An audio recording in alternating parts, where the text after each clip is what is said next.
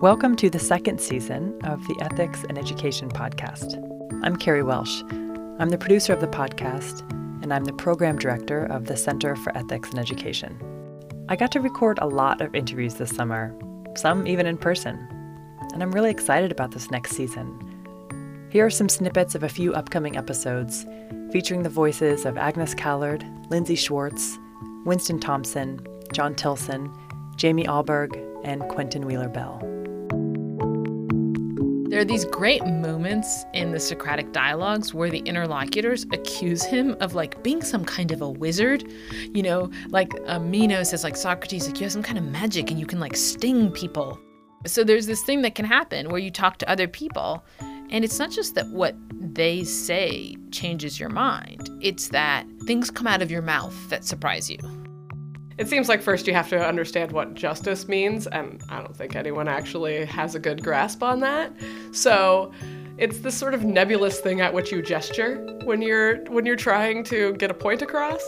And what I have in mind, I suppose, when I say educational justice is something like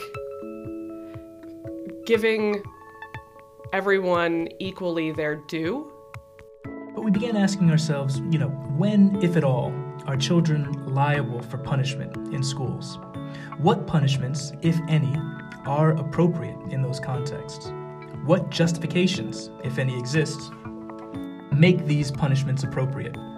One thing that it's very helpful to do for principals, for anyone deciding a code of conduct and trying to enforce it, is to sometimes hold off on the question of what we're going to punish and start with the question of what we're going to require.